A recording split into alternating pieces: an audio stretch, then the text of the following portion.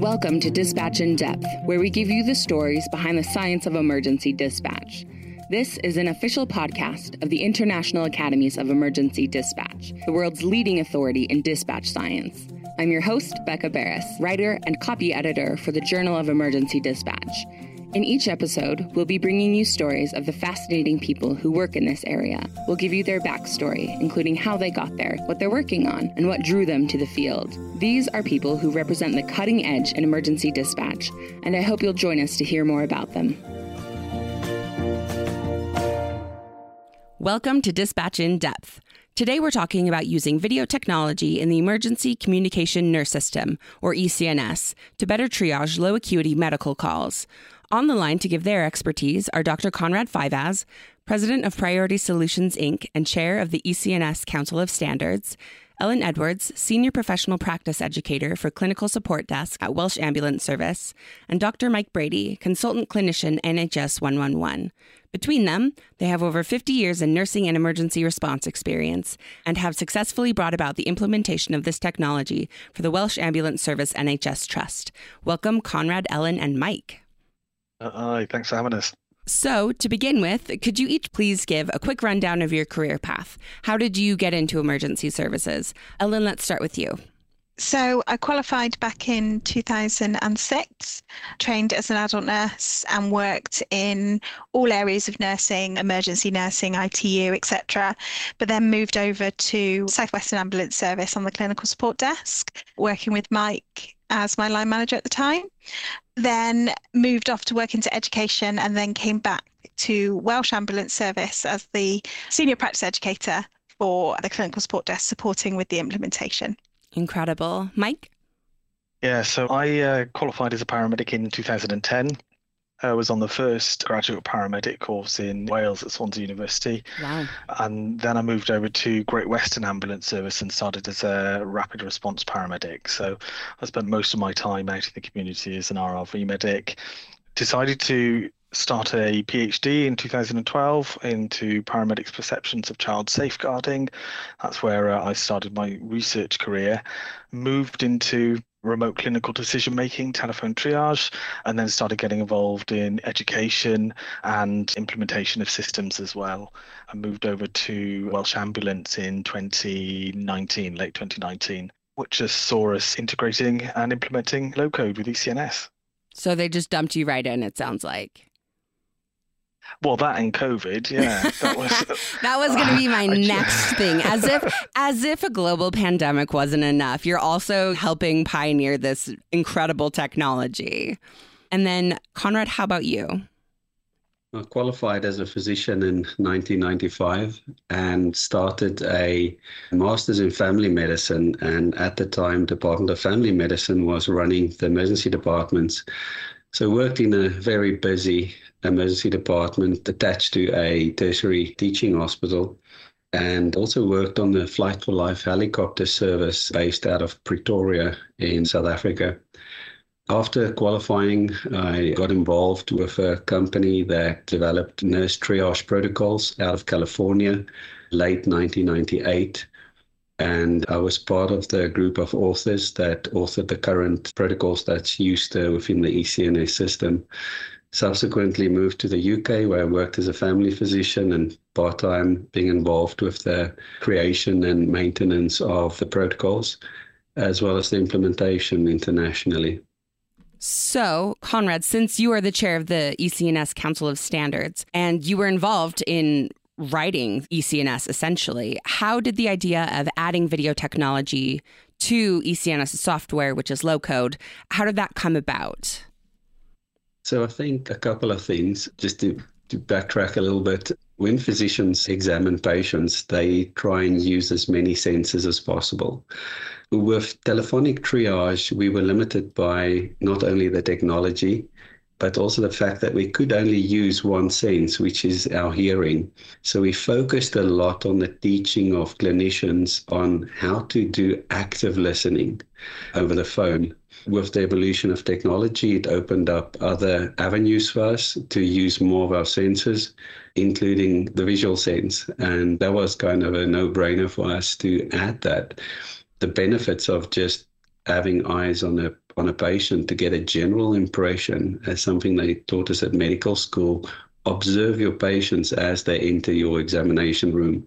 You can learn a lot from just looking at a patient. When we talked earlier, one of you made the comparison that triaging medical calls over the phone is like doing it blindfolded. And you all have experience in the field, so you all know what it's like to have that sense with you. And then you also know what it's like not to have it and to have to use just your hearing and just your active listening to triage it. I imagine that's quite difficult. When I sort of teach this to people and we discuss it, I ask, clinicians who've been qualified for years, when was the last time you asked a patient, are they blue around the lips? And they, well, I don't know, I see them right in front of me. Okay. Next question. When was the last time you asked a patient if they're pale or mottled? And it's at that stage that they start to understand, wow, okay, or that smell of a particular pathology or something like that. It is really quite difficult, but there are tools out there that can help augment that practice, and low code is one of them. Yes, absolutely. So, Mike, when we were talking about your career, you mentioned starting with Welsh Ambulance in 2019, specifically to help implement this technology. How did Welsh Ambulance Service decide to make use of this? Make use of the video or make use of low code? Make use of the video. Okay, so Welsh Ambulance is constantly on a path of attempting to improve, standardise, modernise. And so when I joined, we were at the beginning of looking at what are the options available. We currently host the MPDS system, for which Welsh Ambulance is a national ACE centre, Centres of Accredited Excellence. And so we landed on low code. But low code was only part of it. So low code comes with not just the teleguides, the algorithms that support clinicians, but it comes with integration with our CAD system. It comes with the integration with the MPDS system. It allows us, to use various features. And so we wanted to expand and, sweat the assets as much as we could, get as much out of it as possible, recognizing that we still don't know very much about video consultation. In addition to implementing the video technology, what kind of policies were implemented in the organization?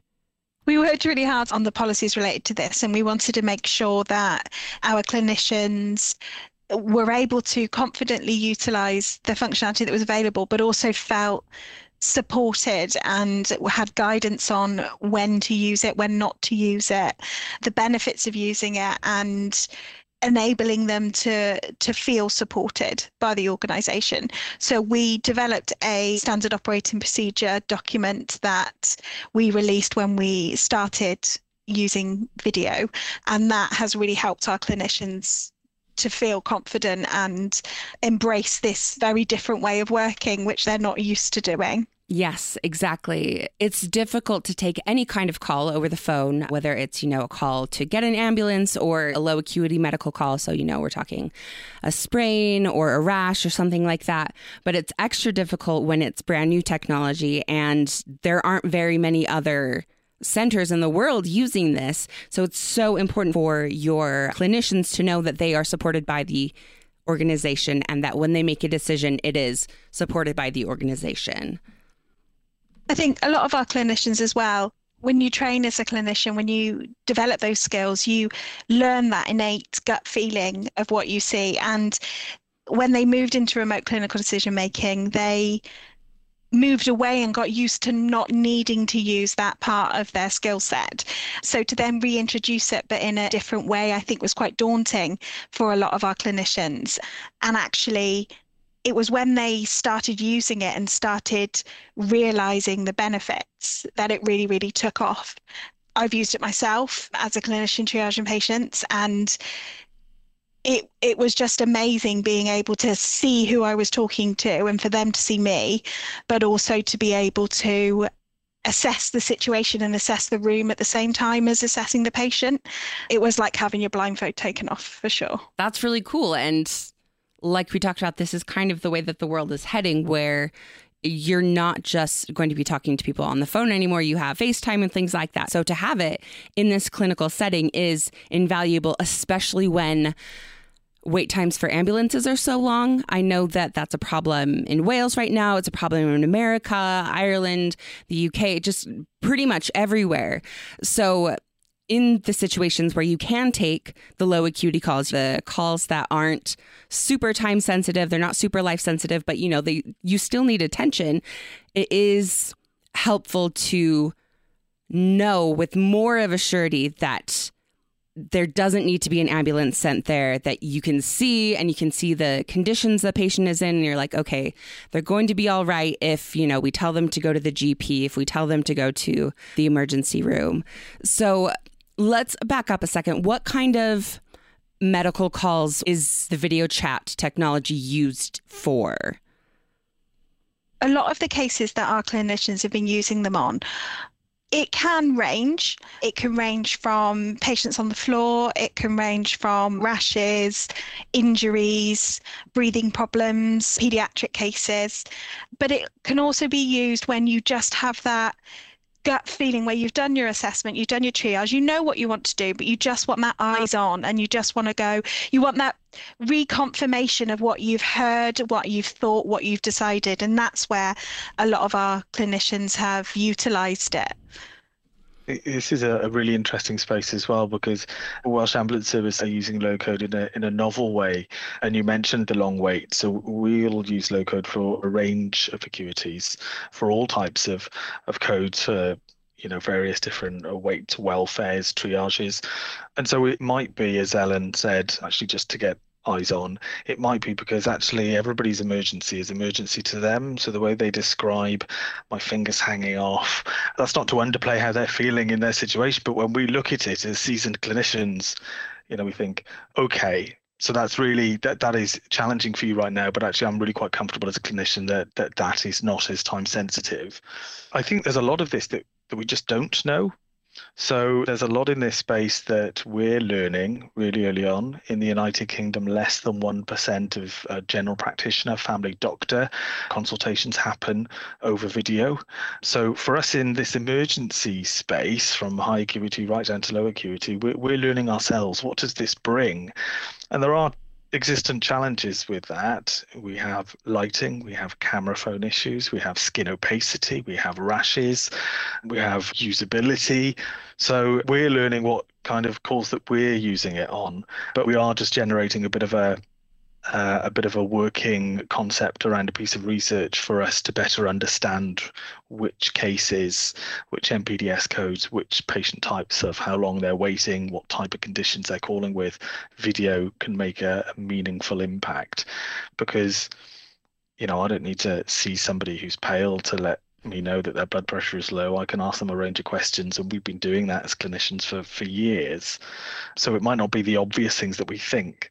It might be something else that we look at and we think, oh, okay, that's different. I can see now. Yeah. And that'll be really interesting research to read for sure. And we'll have to have you back on to chat about it.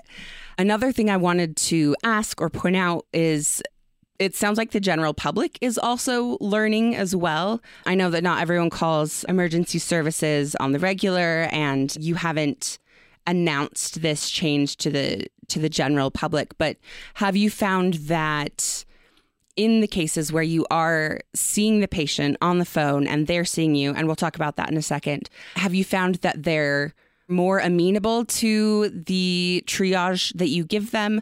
You see that the finger's not quite hanging off, so you say, I think you're going to be all right, or it is really as awful as it sounds and we're sending an ambulance as soon as we can. I think a lot can be said for the fact that the functionality in itself is really usable.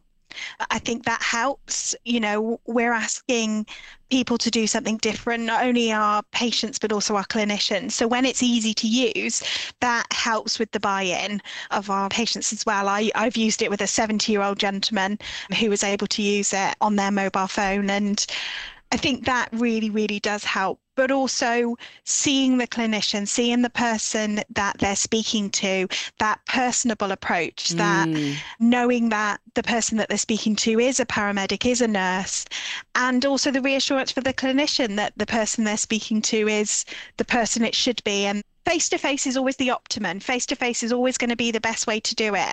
And this is utilizing the technology that we have available to us to be able to achieve that in the best way that we can and the most efficient way that we can. It's a level of connection that we take for granted every day, right? Where, you know, you see people face to face and you connect and you have that body language. And a lot of dispatchers I've talked to, they feel like they're just a bodiless voice on a phone, right? And so this adds back in that element of humanity. So I want to do so many studies on your center. I want to do so many studies on what you're doing, just because people are rude to customer service clinicians and technicians all the time. But I wonder if seeing a person's face makes people less aggro. Yeah. It's interesting because everybody's 6 foot tall over the phone. We teach that in our customer service element, that the lack of face to face, and there's an element of that. You know, video is not to replace the clinical questioning. It is very often, when I've used it, I turn it on for 30 seconds. Thank you. I can see the laceration over the eye. That's all I needed, because actually the protocol set of my clinical questions, my gut feeling, all of that is enough actually, but that added that element onto it. And we haven't announced it on publicly. You know, we've done some bits, and, you know, we've done all the formal stuff in terms of our privacy notices and our regulations and stuff. But there is an element of trust here. You know, I'm sure we've all told our relatives and friends, oh, somebody sent you a text and you click the link. Don't click that link. But actually, we're on the phone during that clinical interaction, and we're saying to them, I'm just going to send you this text message. It'll say it's from Welsh Ambulance. Can you give it a click? And I've not had one person, similar age range to Ellen's patient, who said no. We've had, that's a great picture of your nose. Can you press the button on the right that turns the camera around? A little bit of that. But there is an element of trust, and, we can turn the cameras on and off. So, we don't need it all of the time. But very often they'll say, yes, absolutely, come see. And we're entering into their domain. And I think there's an element of that. So, we've done a lot of work around where our clinicians sit in contact centres. We have home working clinicians. And in order to be one of those, our rules are quite clear about, the type of room. And, you're not working at a Starbucks, you're in a confined space. And even when our clinicians are working at home, if they're video trained, they've got uniform on. So they're sat in their back bedroom at the desk with their uniform on. So you get that portrayal. I find that really interesting, that we're asking people to perhaps give a little bit of something that is completely not even thought about it when you open the door to the paramedics and nurses and they come in and dress your wounds or whatever, do your diabetes test. But there's just an element there that I find really interesting. We have also brought in backgrounds as well. So when we do portray our video and share our video, we've got a corporate background in as well. So it again enforces that professionalism and that the person that they're speaking to, it can be done from wherever, such as remote workers, because we have that background. And it also encloses the conversation a little bit as well and makes them feel like they are only talking to that person, which they are, but it resells that to them. They can see that. And I think also with some of the standard operating procedures Ellen was talking about earlier on, about we're really clear about which cases are not appropriate for video consultation. So whilst somebody may have a burn, for example, at the top of their thigh, having dropped a cup of tea or something, that's in an area that I wouldn't expect staff, and we lay that out quite clearly. So it just, again, it builds that element of, I would like to see you in clinic. I'd send you an ambulance. I'd send you to the minor injury unit or something like that. It builds that trust back into one of those senses that is lost. You're right, it is ripe for research. Something that is really exciting about it as well that we haven't quite touched on is the opportunity that it has for people who aren't able to engage in telephone consultation specifically. So our service users with additional needs, people with sensory issues that struggle to talk on the telephone for long periods of time, people who are hard of hearing.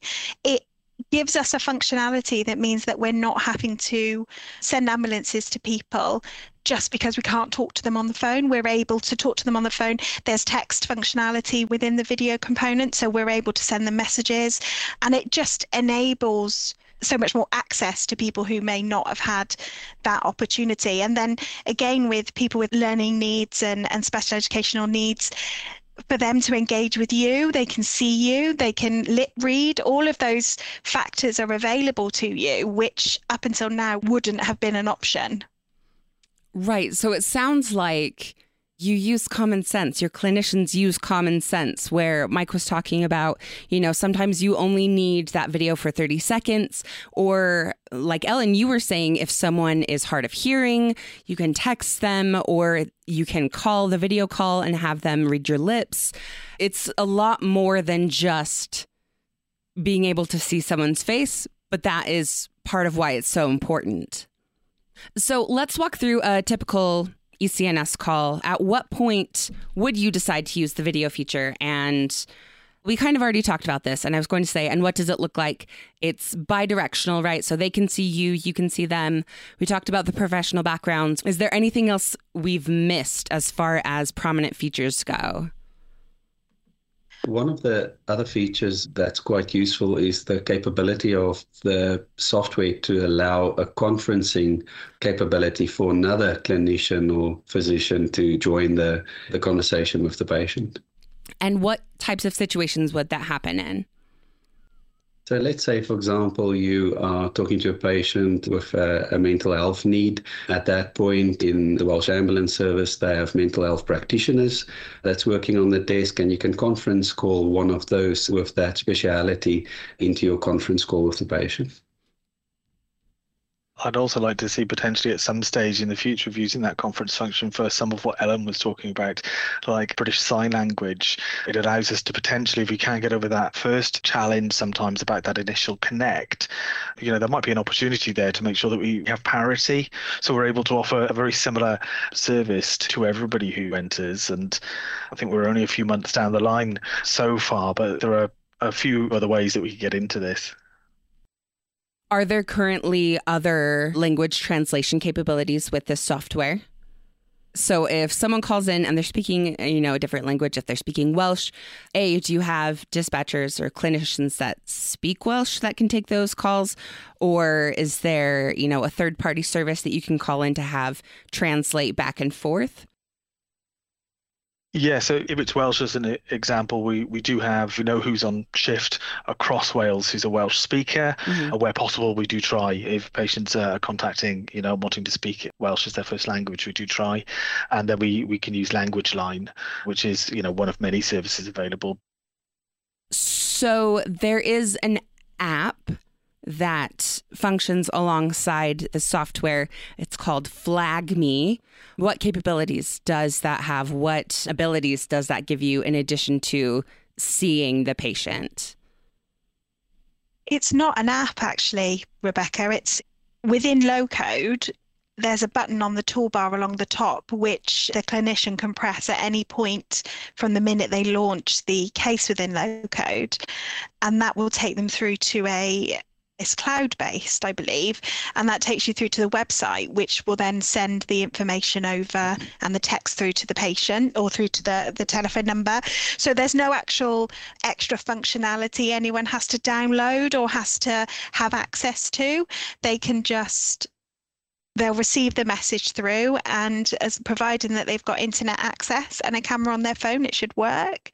And that actually makes it so good for our clinicians. They don't need to leave low code and go into a different system to use it. Everything is there in front of them and accessible to them, which is just fantastic for just usability, really. Yeah, so it's all baked in. It's just all there, all the pieces you need. Conrad? FlagMe also have a location capability, a very accurate location capability. And in Europe, and in the rest of the world, you can download the FlagMe app. Okay. For certain of those aspects, certain of the functionality, for example, the location, also video, etc. But we don't expect any of our patients or callers to have access to the app, as Alan explained. Okay, so there is an app, but that's not what it's about.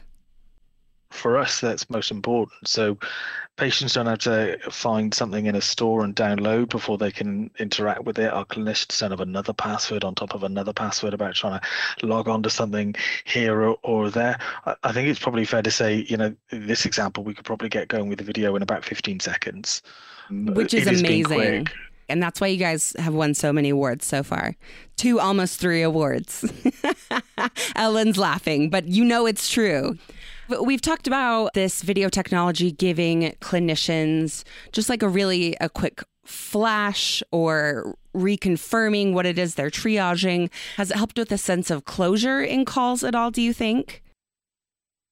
I think for me, when I've used it, and again, it would be really great to actually do some qualitative work with clinicians over this. And there has been some published already, but it depends when you use it in the call. If you use it for that, right, show me that laceration, that's okay. But perhaps it's a medical call and you're quite happy. You're sending the patient off to the pharmacist or their general practitioner, or perhaps you're on the fence at saying whether you need this type of ambulance versus another ambulance, or maybe you're on the fence between emergency department versus minor injury unit. Then sometimes, I've just put the camera on and said, can we just have a 30-minute talk over the camera?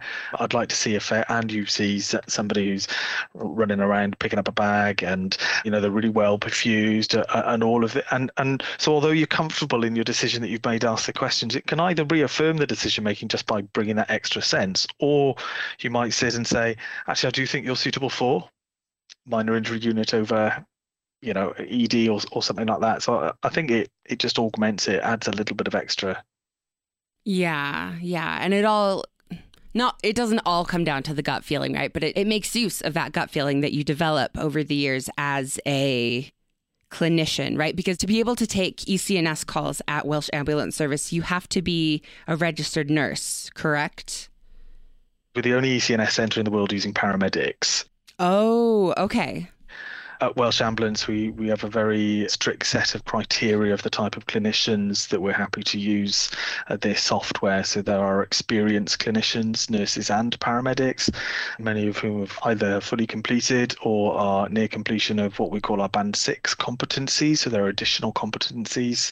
And of course, we've got Ellen's team, who are a dedicated Q team. So they're supported by practice educators with audits. So we have a mix of nurses, paramedics, and as Conrad said earlier on, mental health practitioners as well. Right. So, but all people with field experience. So it's not just people who have applied and, gotten the job and trained to be a telecommunicator, right? So only over the phone. They also have experience out in the fields taking care of patients. So either in the field or as a nurse with very often a range of backgrounds. And we, interestingly for this conversation, we call it because you need to visualize your patient. You need to shut your eyes and speak to them on the phone and think, I've got Susan on the phone. I've seen Susan 1,000 times. Here's what she looks like. Here's the questions I'm going to ask. And that does come with a level of experience that really you need. We do ask for 5 years post-registration experience, and as Mike said, definitely a range of experience. From a nursing perspective, a lot of our nurses come from A&E backgrounds. We do have some dual-trained nurses on the desk who are either also pediatrics or maternity.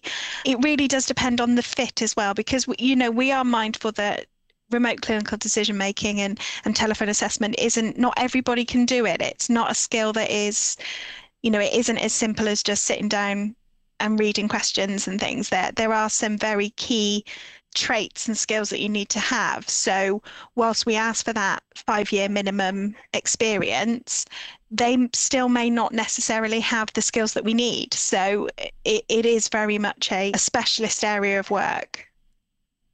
Conrad, would you like to add anything?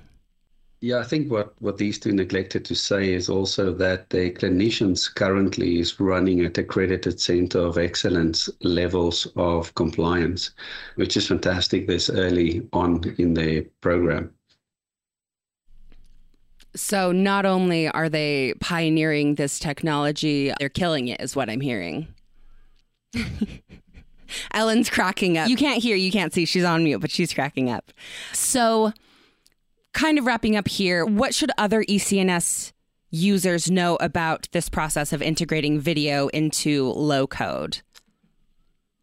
We found the usability of the product really good.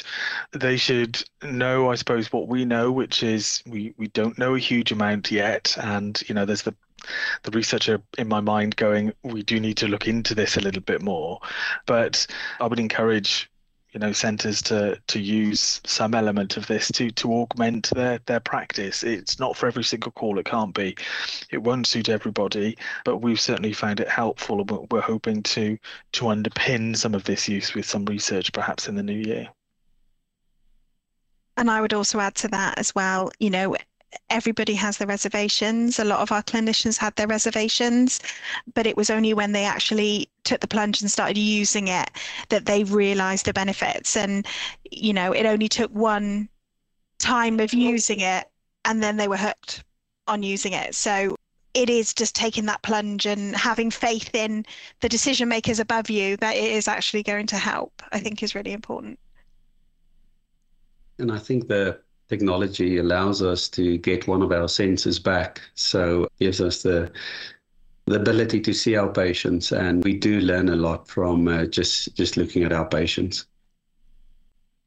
Absolutely. So for listeners who want to learn more about this or to follow your exploits, I've made mention of a couple of awards. Where can we direct them? Where can they learn more about Welsh Ambulance Service? Where can they learn more about low code and ECNS and this video software?